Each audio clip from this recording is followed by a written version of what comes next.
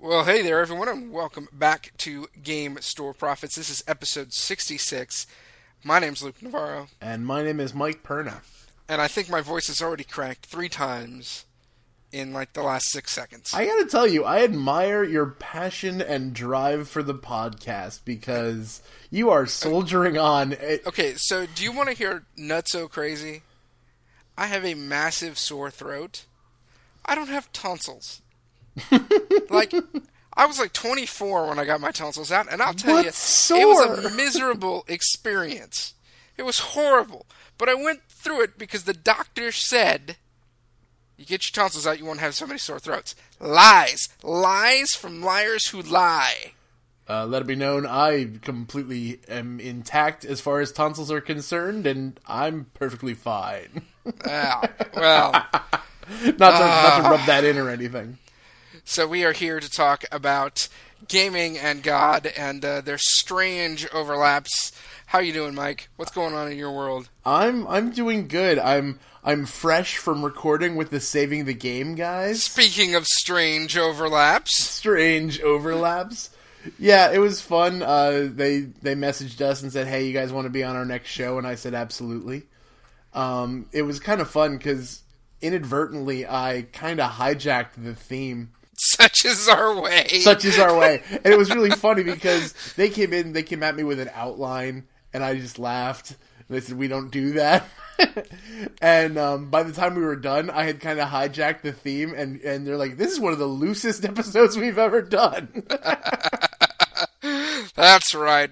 Bringing down podcasts left and right. But no, it actually turned out to be a really deep episode because it all started because a line that I said, I said, "Gaming saved my life." And not to rehash that, you should totally, when that comes out, listen to their episode. But And where can you find their episodes? Right on our you can website. find them on inroadsministries.com, because Saving the Game is the second podcast to join up with the ministry. Ministry's growing, and we are excited about that. All kinds of cool stuff. I can't even keep track at this point. It's terrible because people email me stuff, and I know stuff is coming, and then there's things going on, and I don't know whether they're on the website yet or they'll be there next week. It's very confusing. oh yeah, there's all sorts of stuff that's in the works right now. Well, even the guys asked, are like, "What's going on with Inroads?" And I'm like, do you want the stuff that is, the stuff that will be, or the stuff we hope to get in the future?" The stuff that is, the stuff that it will be, or the stuff that may be. Right. Because that's pretty much where we're at right now. But no, I would definitely recommend. I'll put all sorts of notices on the various social media craziness, and it will show up on the site when they post it, because it. I'm not gonna lie, I got a little deeper. Like, I think we've shared kind of our gaming past in way back in the early episodes of this podcast. Yeah, 3 years ago or 2 years ago, Yeah. whatever that was. Yeah, and so I mean, I shared a little bit then, but I kind of got, time-wise shorter, but a lot deeper than I revealed on this show there. If that's, Nice. a suitable teaser for people to go over Well, there. I think it's good, because as they get connected with Inroads, their listeners get to find out at least about one of us and our gaming experiences. I wasn't able to make it to the recording. We'll talk about why in a little while. Someday you need to get on that show and talk about BattleTech, because I love hearing your BattleTech stories. Well, everybody has those epic years between like 15 and 17, when you can just do all kinds of crazy. But yeah, I've been busy since the last time we recorded. Let's see, I have watched The Hobbit. Okay. So that's definitely something we can talk about. We can, but I still haven't seen it yet. Okay, so we'll still put that one off. Yeah. No, well, here, give me the elevator. Did you like it? Did you not? Or are you somewhere in the middle? I really enjoyed it. I can describe why some people either would or wouldn't enjoy it without spoiling. Okay. Does it have to do with pointy-eared people? Well, in part.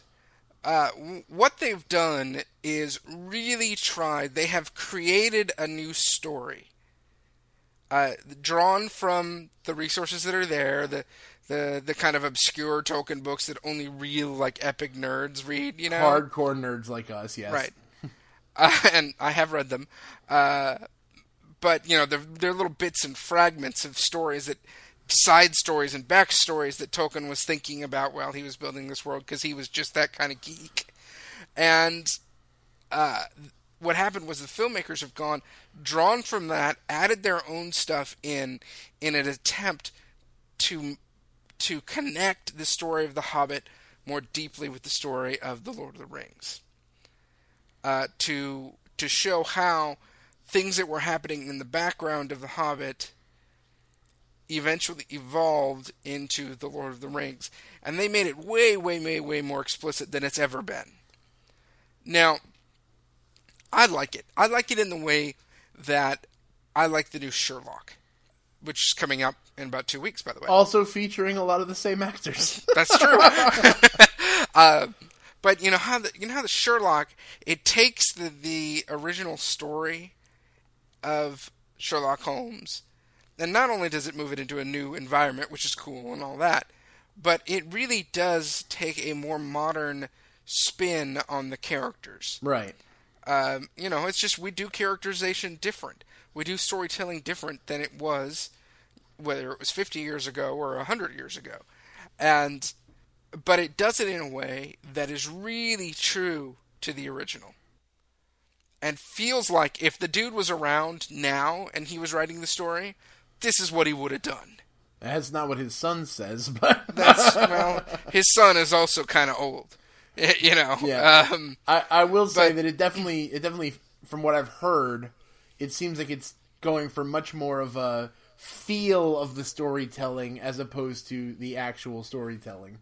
You know, it's pretty good. It's pretty right along. I mean, there are definitely some things thrown in there that, you know, weren't right, but it follows pretty well. All right, I have one question.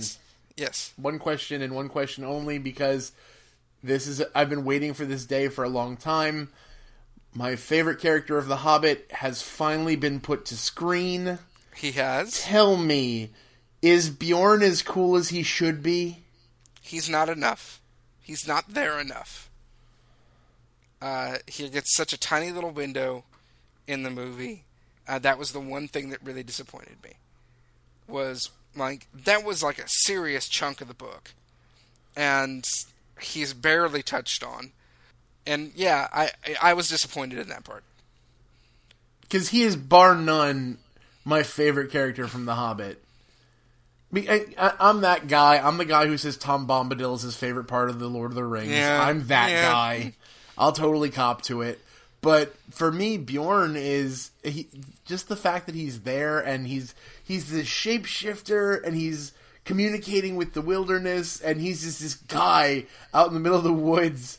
I absolutely love him, his personality, the fact that he will eventually show up in the Battle of Five Armies, which I'm sure is definitely going to be, you know, as they're devoting an entire movie to it, it's going to be fleshed out a lot more.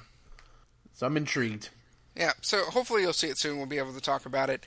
Let's see. I've played a couple games since we last talked. I played Tzolk'in or something with the TZ in it that is hard to pronounce. And hard to. It looks like it's hard to play just because there's so many bits and moving pieces in a board game. You know, it looks a lot more complex than it actually is. Now, don't get me wrong, okay? This is like serious worker placement Euro-style game, okay? You've got, let's see, 1, 2, 3, 4, 5, 6, 7 different tracks you can progress down. You've got 1, 2, 3, 4, I think 5 different wheels that you can put workers on. That spin. And those wheels spin every turn. There's 4 different times when victory points are given. So it is definitely a complex game. It's definitely a game where there's no clear path to victory. Right? You can do all kinds of different stuff to gather victory points. But really what it comes down to is, you know, you pick away and you try to get as many victory points as possible. And so it's not that there's not overly complex mechanics. One thing that was a problem for us was, if you could imagine, there's like 5 wheels, and each of those wheels has anywhere between like 7 and 10 spaces on it, and each of those does something different. So there's got to be like 50 different spaces where you can pull your worker from and draw those resources. And there are icons on each of those. Well, I mean, if you've played a game like this, where you have to have the back of the book like out so that you can... What does that weird picture mean again? Exactly, right. And so there were times we made mistakes. We did things wrong. Or, like in my case, I was going for a particular spot and it didn't do what I thought it did.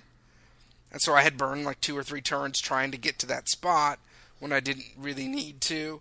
So I definitely think it's the kind of game that once you've played it a few times and you kind of know what everything is, it would be a little bit better and be a little bit more fun. You kind of have to settle into that one. Right.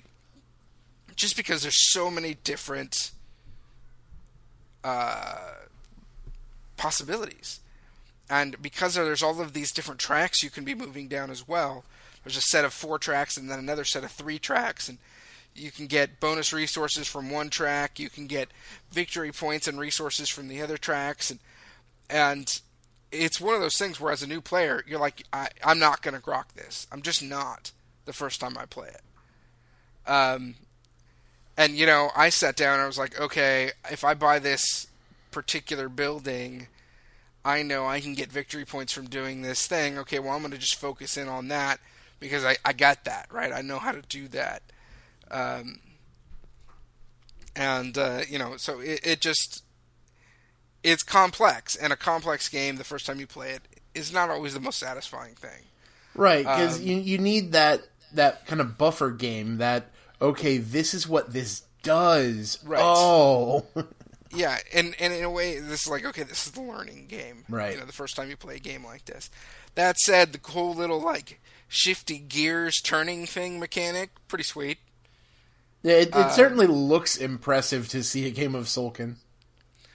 And, like, when you see the board getting put together, it's actually got to get put together in certain orders, so all of the gears intermesh. And so that was pretty cool. And as a worker placement game goes, it was good. It's not my favorite kind of game. Everybody knows that. Everybody knows that I like co-op games. I like games with really streamlined mechanics. But still a lot of fun. That's cool. Yeah, there is something to be said for the cooperative game, but I do like everyone, I said that my game of the year this past year was City of Remnant, so, I mean, that is just full of, pain and suffering for other players. Well, let me just give you another example, okay? This another game I've been playing a lot lately, but I've been playing single player on iOS, is Lords of Waterdeep. Oh, I want Lords of Waterdeep so bad.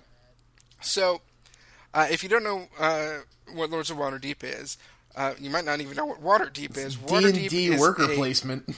Yeah, Waterdeep is a city in the Forgotten Realms. The Forgotten Realms is a gaming a campaign world in D&D. And if you don't know what the Forgotten Realms are, your homework is to go out right. and find about other Forgotten Realms. Even the new stuff, even the 4th edition, 5th edition stuff.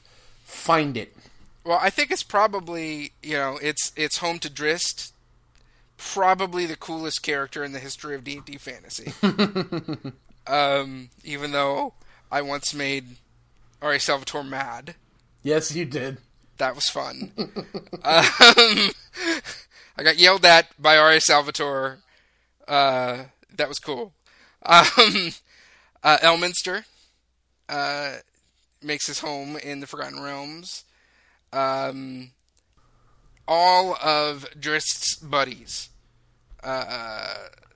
all make their home, and including several favorites. What's the name of the dwarf? Oh, I'm having a mental blank. I feel sad about that. I really do. It'll come to me in a while. Anyway, great place. Waterdeep is the big, giant political center of the New York City of the Forgotten Realms. Well, yeah, I was just about to make that comparison. I was going to say that, if you're talking to somebody in New Jersey and you say Point. the city... The dwarf, his name was Point. He's awesome. Continue. If you're in New Jersey and you say, I'm going to the city, you're talking about New York. So, Waterdeep is the city in Forgotten Realms. And, this is a little bit different than your typical D&D game, though. You expect on a D&D board game that you're going to be going against a dragon or some orcs or some goblins, and you're going to be brave heroes. Well, this is not the case. You're hiring those guys in Right. Lords of Waterdeep. You are the leader of, like, a house, one of the political houses of Waterdeep, and you are doing various things, completing quests, hiring people, bringing out various resources. You're hiring wizards and priests and fighters and rogues, and you're getting money, and you're playing intrigue cards that are getting you to do different things. Oh, in the quest for the glory that is gold. No, not gold. Victory points. My favorite quest that you have to send people out on is to tame owlbears. Tame owlbears, yeah, that's a good one. And I've been playing that quite a lot on iOS. And if you go and you look at the reviews of the game on iOS, it doesn't review very well. And even the positive reviews tend to read something like this. Great game, super impossible. And there'll be people who'll be like, I've played 15 times in a row and lost every time.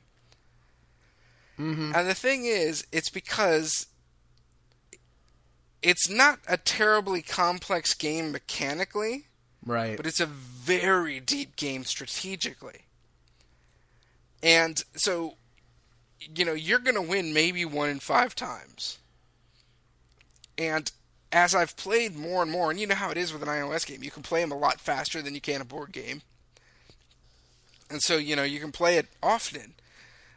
You start to really understand some of the deep nuances of, okay, when do I want to use this intrigue card? Is it a good idea right now to withdraw one of my workers and reuse him, or should I wait until the next turn? When should I put this mandatory quest on my opponent? Which opponent should I put the mandatory quest on? Should I try to take resources from my opponents, or should I try to go and get resources from the board? All of these different things that is just not apparent the first couple of 10 times you play it. And one of the issues with a lot of board game groups is you play things once, and then you're done. And then there's the next cool thing next week. And I think a lot of board games suffer because they're not played multiple times. And, I think Tzolk'in is one of those games. Now, the other game I played totally works first time you play it. That's a game called Love Letter. Oh, I love that game. How do you describe Love Letter? It's it's basically a game with, how many cards is it? 16 cards? 16 cards. 16 cards, about what? Maybe 7 different cards that make up those 16 cards? Yeah, sounds about right. And yet, it's incredibly elegant, incredibly strategic, very fun, and you can pick it up in 2 minutes. And, like some of the other games that we recommend for people who are just getting into gaming, you can pick it up at its most expensive for like $12. Yeah. And so the way that works is you are delivering a love letter to a princess. That's the concept of the game. Okay? Basically, you have one card in your hand. Each player has one card in their hand, and there is a deck in the middle of the remaining cards, 16 cards total. One of the cards is removed from the deck and hidden away, so you can never be fully sure of what's there. Because you can imagine with 16 cards, it's not that hard to figure out, once the game gets going on, what cards are left and where they are. By pulling out that one card, you put an element of mystery and randomness in there. Your goal is to end the game with the highest numbered card left. Each card, as you play each card, it has a special ability. It'll allow you to look at another person's hand. It'll allow you to force another player to to trade their hand. There's certain cards that can't be held in the same hand at the same time. All of these little things, and what it makes for is this very kind of rock, paper, scissors. I think I can guess and deduce what you have based on what I can see on the board. Do I dare go up against you right now? Mechanic that's really, really fun. And you know when it's extra fun? When you've just played an hour and a half of Tzolk'in. And you just need something that's like, hey, let's just kick back and relax and play this fun game. I recently played another game that's very, very light. In fact, it was so light that people who were contributing to the Kickstarter for it were kind of upset because they thought they were getting more of a deep game, because the people who bought the rights to put it out made it part of the Resistance universe. It's a game called Coup. Mm-hmm. It's a really, really light game. And in fact, I'm pretty confident that even if you had the max number of players playing, which I believe is something like 6, I promise you it doesn't take longer than 20 minutes to have a complete game with the maximum number of players. Because everyone's given 2 cards, and again, much like Love Letter, the cards do different things. And you're either taking 1 coin, which no one can stop you from taking 1 coin. You're taking 2 coins, which various people can stop you from there. There are people who can pay money to assassinate your guy if they have the assassin. And if you throw 7 coins in, doesn't matter what you have, you're doing a coup, and you take somebody out. Basically, there's a good chance that somebody is having one of their 2 cards revealed almost every turn. And yeah, it's a lot of fun. It's very fast-paced, but I really like it for one of those lighthearted games. I really, really enjoy it. You know, I've played Coup before, and I had no idea that it was in the Resistance world. Well, no, they just did that. Coup was released earlier it had different artwork and everything like that. But it was recently re-released. A different company picked up the license and made it part of the Resistance world. Trust me, if you've ever seen the cards for the Resistance and you looked at the cards for Coup, you can definitely see a similar art style. Okay. I think I played like a home print version of Coup. Yes, that's so. Yeah, early on that's how it was. All right. You know, you talked about doing the show with the Saving the Game guys. Mm-hmm. And I just mentioned all these board games that I've played. Those of you who watch the show, listen to the show, know that I'm part of a regular gaming group, and we meet every Thursday. I can't go every Thursday, I go every other Thursday, but at our friendly local game store called the Game Habitat in Monterey. And, as I mentioned, I am sick as a dog right now. I would not typically have gone yesterday. I would have just, said, I'm too sick, I don't want to get anybody else sick, I'm just not going to go. But I got a message earlier in the day that said this will be the last game group at Game Habitat because Game Habitat is closing. Another great local institution closing its doors. I was bummed, man. Bob and Sonia are awesome people, and I know they've been struggling financially for quite a while, and, they just had to make the choice. And I totally get them making the choice, and I hope they do well. But man, it's a bummer. And what's crazy is I honestly believe that board games are bigger now than they've ever been. Oh, yeah. I don't know if games like Magic are as big as they've ever been, or tabletop war games, but I think board games in particular are as big as they've ever been. And, basically what they said was, we have people in here all the time, but nobody ever buys. Nobody buys. Yeah. It's a common problem. And so I thought we might take a little while to talk about our friendly local game store. And, what we can do to save them if they need to be saved. Hey, here's the thing, right? I'm looking right now across my table at Munchkin Quest. Okay? Munchkin Quest is the board game version of the, super hit, major, giant, epic hit. Steve Jackson at his finest. Steve Jackson card game called Munchkin. And I bought it because I wanted to buy something on the last day that I could be at the game store. I wanted them to not have to... One more thing they don't have to sell on eBay to liquidate their inventory. Now, because it was a board game group and it was the last day that we were going to be there, they decided to give everybody in the board game group 20% off. Oh, that's nice. Now, here's the thing. You know what? I'm going to go ahead and look it up. I'm going to look it up right now. While we're talking, this is incredible podcasting. Here we go. Are you enjoying it, my friends? 20% off. And it would still be cheaper for me to buy it at Cool Stuff Inc. Oh, Cool Stuff is ridiculous. So, yeah, I'll definitely understand that. And so, and it's not like they were trying to,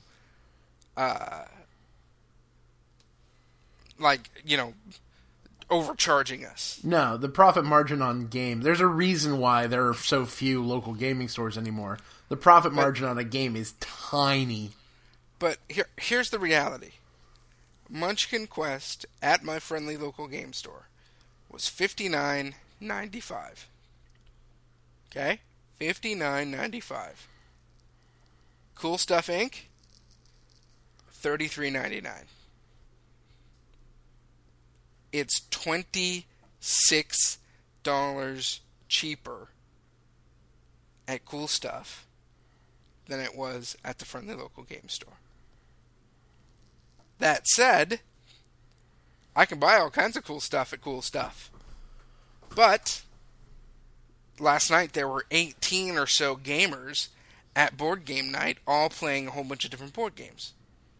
You don't get that with an online community. We have an online community at the tavern over on Facebook. Mm-hmm. It's an awesome community. And we are actually working on ways that we can game together. But it's not easy. And it's not the same as sitting down and playing games with your friends.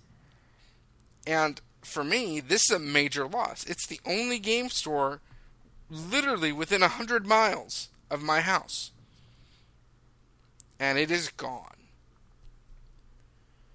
That's a bummer, man. But what else could they have done? Right. In some way, you definitely rely on the local community to kind of bump that up. We actually just had a guy open up a new gaming store recently, and I've mentioned it. For those of you who might be listening in the New Jersey area, I totally want to support this guy.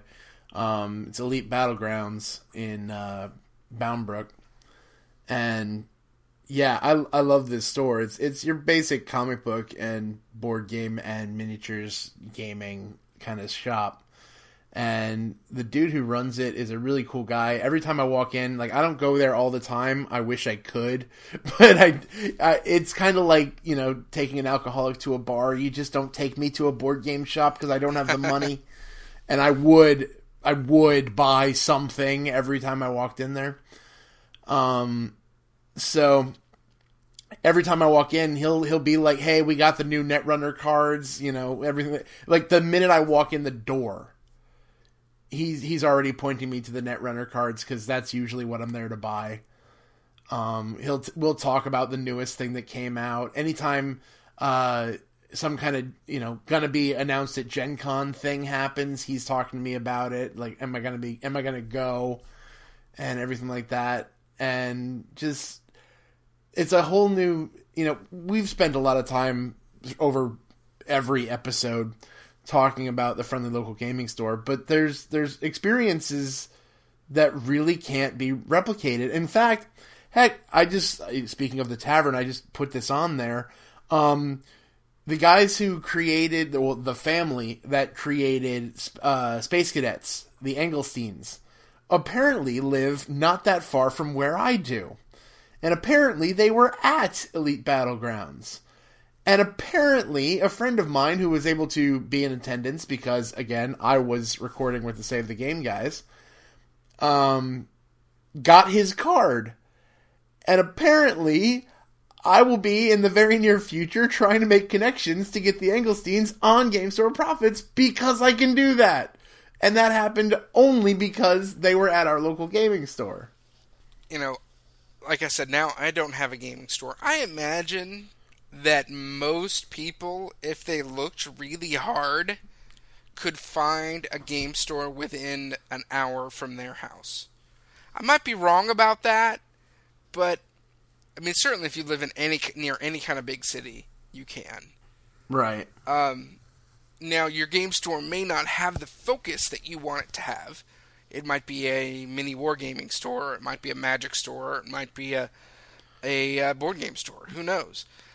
If you're lucky, it'll be a little bit of all of that. But it's also possible that you don't have one that's close. Maybe you don't like the vibe at your game store. Maybe your game store is a lot not so friendly local game store, but they do happen.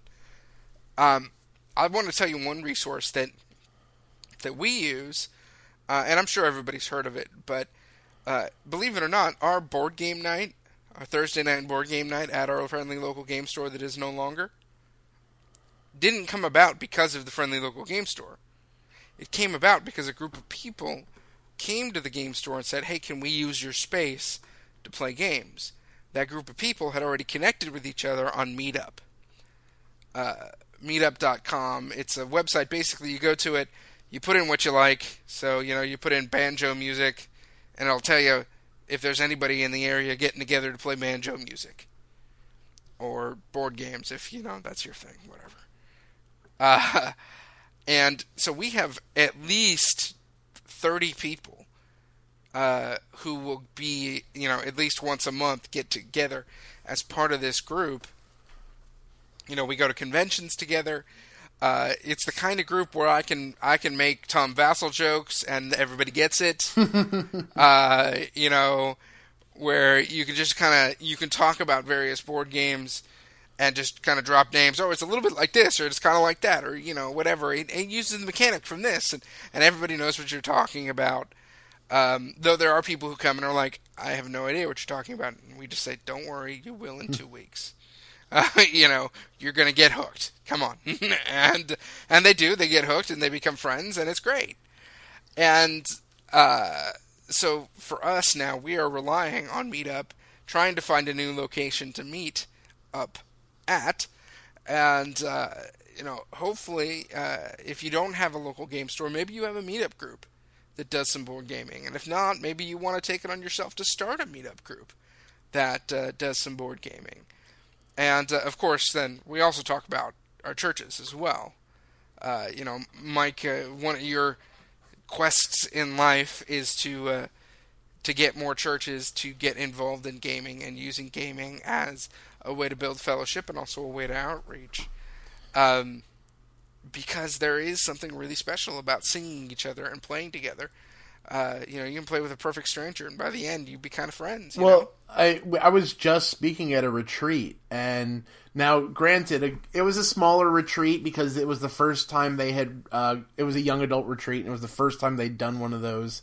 So it wasn't a huge group. Probably, I think at the most, I saw like 12 or 13 people. other than, the people running things.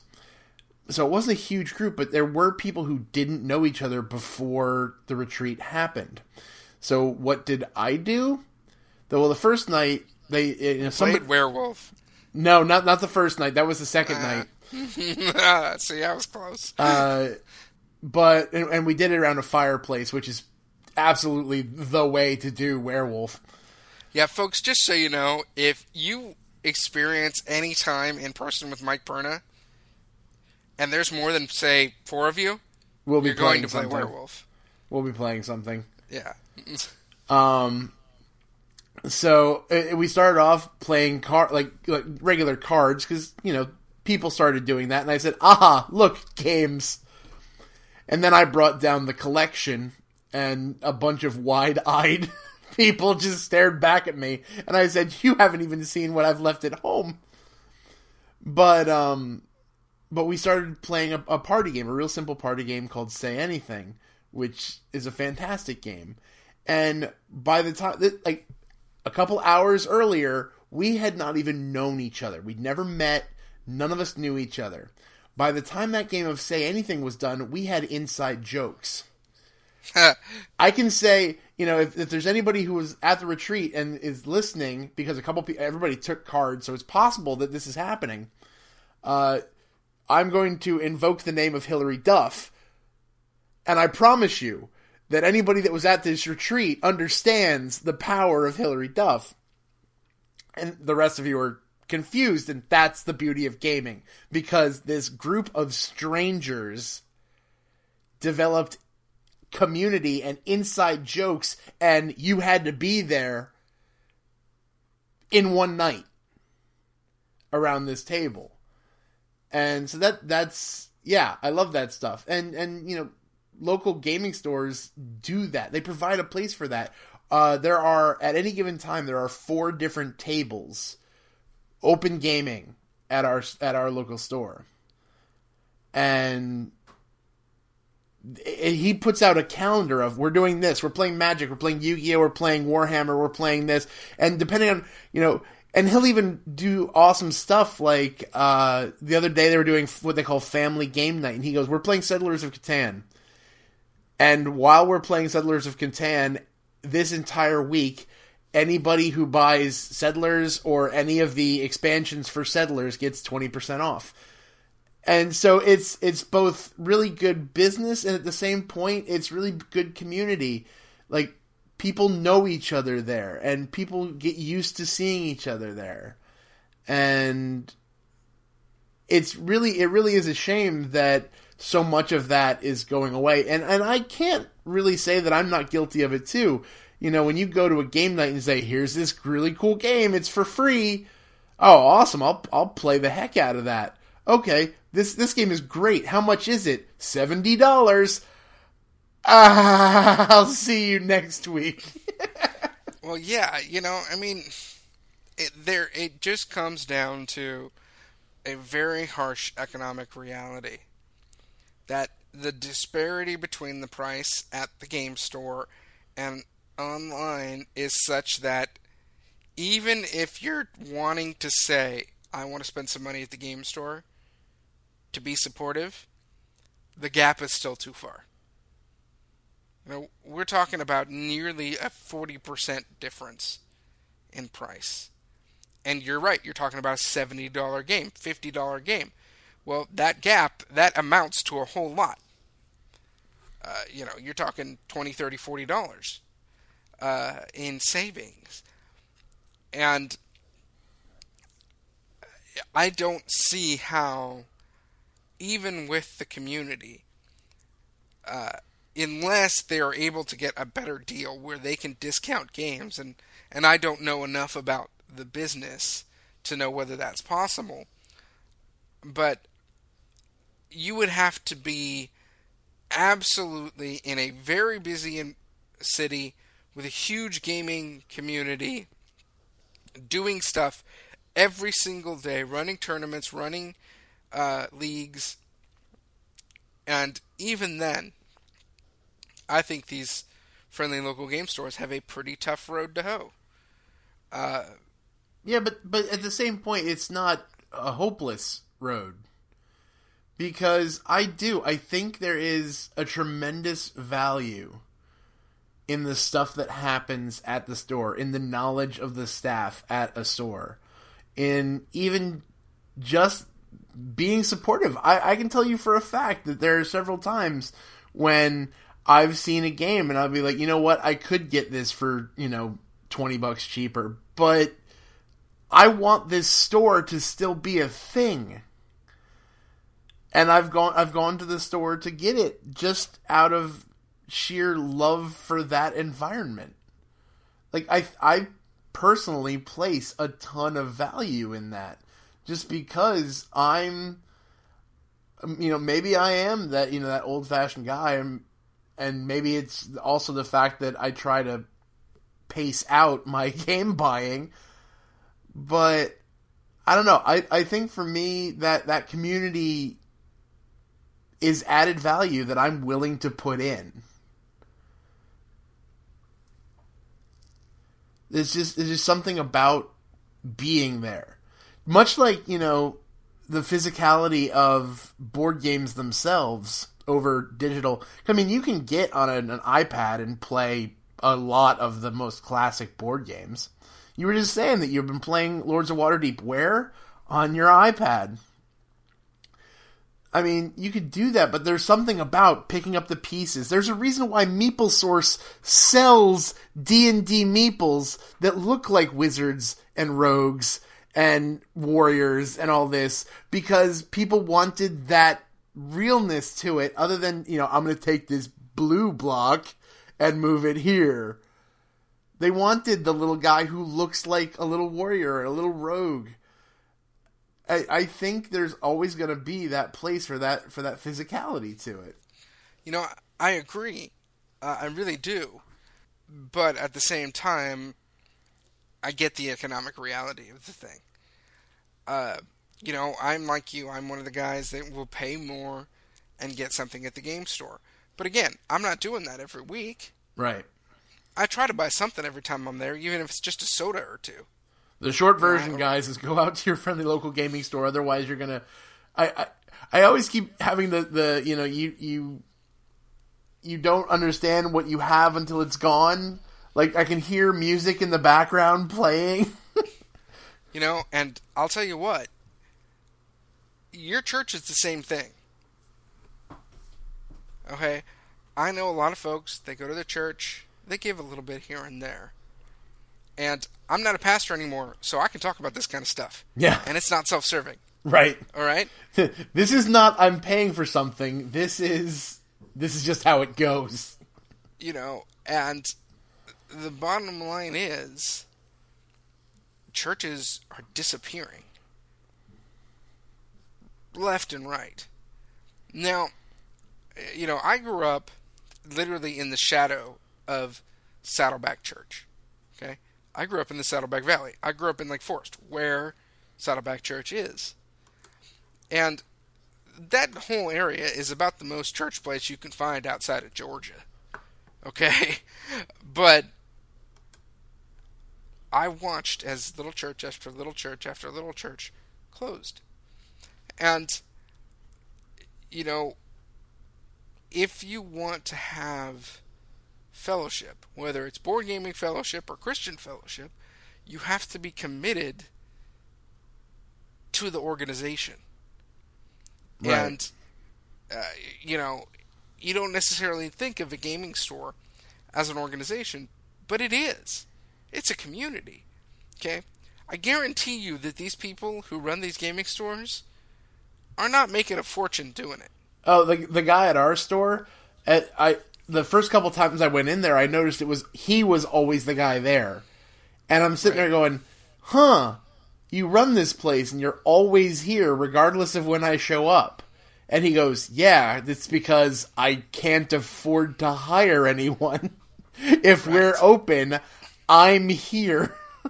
And if you are part of a community like this, and the board gaming community, the miniature wargaming community, even the customizable card or the the collectible card game community, these all count, okay? I've started to play Banjo this year. Guess what? Not a lot of Banjo players out there. Okay, so if you find people who are like you, and who do the same stuff you do, cherish those people. Invest in those people. Likewise, if there are people you're going to church with, maybe you go to church every Sunday, you recognize a couple people because they always sit in the pew two pews ahead of you. But, you go every Sunday, you sing your songs, you listen to your sermon, then you go to lunch with your family. Cherish those people. The people who are around you, who are worshiping with you, who are learning and growing with you, they are one of the greatest gifts that God has given to you. I believe that the people I play board games with, they're a blessing that God has given to me. They're not just some folks who I happen to get together with every other week. This is something good that God's given to me and put into my life, and I'm thankful for that. And it goes to show that if we're not good stewards of the gifts that God gives us, sometimes they close. They disappear and they go away. And that sucks. And I feel bad. I do. I think, wow, maybe I could have bought another board game last month. Or, and I know that just my behavior wouldn't have changed things. But, you do feel a certain sense of responsibility. Now, saying goodbye to Bob and to Sonia yesterday, I was one of the people who was there supporting them, and I literally mean supporting them. It's their life. That's how they eat. That's how they pay their rent. And it's gone now. And that sucks, I'll tell you. It's one of those things that I've always been that guy who said, "Oh, I wish I could run a game store." I don't think you do. I don't. I would be miserable at it. I would be horrible at it. Don't get me wrong. Everyone who would come in would love to come in. I would be the exact situation you were talking about earlier. I would be the guy who everyone would love to be in my store, and I would lose money every day. Right. But I think there is, you mentioned the whole concept of buying into an organization. And, granted, part of that is, in a very pragmatic, yes, you're actually contributing. But I really think that says a lot of just the nature of fellowship in general. You have to be willing to, to use the old phrase, to put some skin in the game. If you're just showing up, if you're not willing to give of yourself, whether that's financially, whether that's your time, whether that's, being open and honest with the crap in your existence, because you're looking to use that to kind of help other people, whether, you want to communicate just the fact that we're all in this together by just talking about your own sin and your own struggles, that I'm going to be in this. We talked about the physicality of game stores and of board games and why we like that. You really need to be present, to put yourself out there, to be involved. I always, we talk about the churches. I always get really annoyed when people are like, "Oh, I don't like what this church is doing. I'm going to leave." And I ask one simple question every time somebody says that: what have you done to try and change that? Now, granted, that is an oversimplification, but at the same point, I always make sure that people take even that small moment to realize, if all you do is hop from one thing to one thing because the first place you were at wasn't what you wanted it to be, and you never took the time to find out what the place you're at is all about, all you're going to do is find a reason to get sick and tired of the second place. You're not going to have any roots. You're not going to have any reason to stay. And I mean, even, to kind of bring back the gaming thing into it yet again, we talk about role-playing, and so much of our stuff is about, the role-playing, the whole inn, the tavern, and everything like that. There's a concept that I first heard it defined by the guys at Fear the Boot, but I've talked about it a lot just in my own gaming experience. Just the idea of a group dynamic. And the group dynamic is pretty much, if there's no adventure, if there's no looming danger, will these people actually care about each other? Do these guys have anything connected to them outside of the present danger or the shiny thing that they're going to find? If the answer is no, you don't have a game. You have a distraction. Because if the group has no reason to be together outside of the bad guy, when you defeat the bad guy, you don't have a group. And so even when I'm creating role-playing games, I'm that guy who says we should have one session where we're creating characters. Because our people should know each other. Our people should have ties. Now, you don't have to have ties with everyone, because we're people. I don't know everyone who walks into Elite. I don't. But I have connections with the owner, and I have friends that go there. And those friends, we've made plans to spend time at Elite. I have friends at church. I go to a church of about 700 people. I don't know all of them. I know a disturbingly large number of them. But I don't know all of them. But what those people I do know, I promise you, I spend time with them. They know a lot about me. One of the guys that was at the retreat is the guy who's my worship leader now. And he and I, even though we weren't at church, even though we had nothing, church-related going on, we had both independently signed on to do this retreat, not knowing the other guy was going to be there. And we carpooled. I drove, and he was in our car. And we got up there, and we were talking about, the state of ministry and what the church is like, both big church, big C church, and little C church, our church. And we talked about lots of different stuff. And we talked about it at a level that I can't repeat what we talked about here, because it was very personal and what we were talking about, what we were going through. And that's what fellowship is. It's, there's a level that exists when you just show up to church and be polite and be friendly with people. And, the gaming equivalent would be to just get games at a store and have them sit pretty on your shelf. You can be a gamer and have, your collection.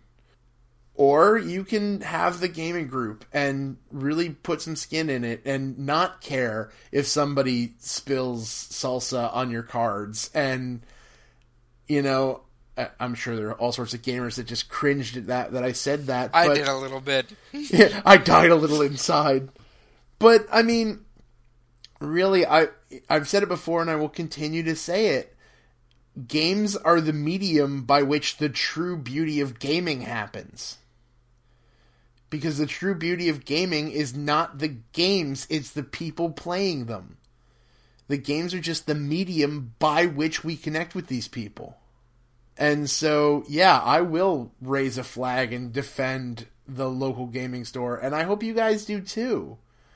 Because there's a little bit of me that is really sad, even though I probably would never have seen this gaming store out by Luke. I would never set foot in that store, but the fact that it's gone saddens me a little bit, because it's one less place where people can experience that kind of buy-in, and I don't like that it's gone.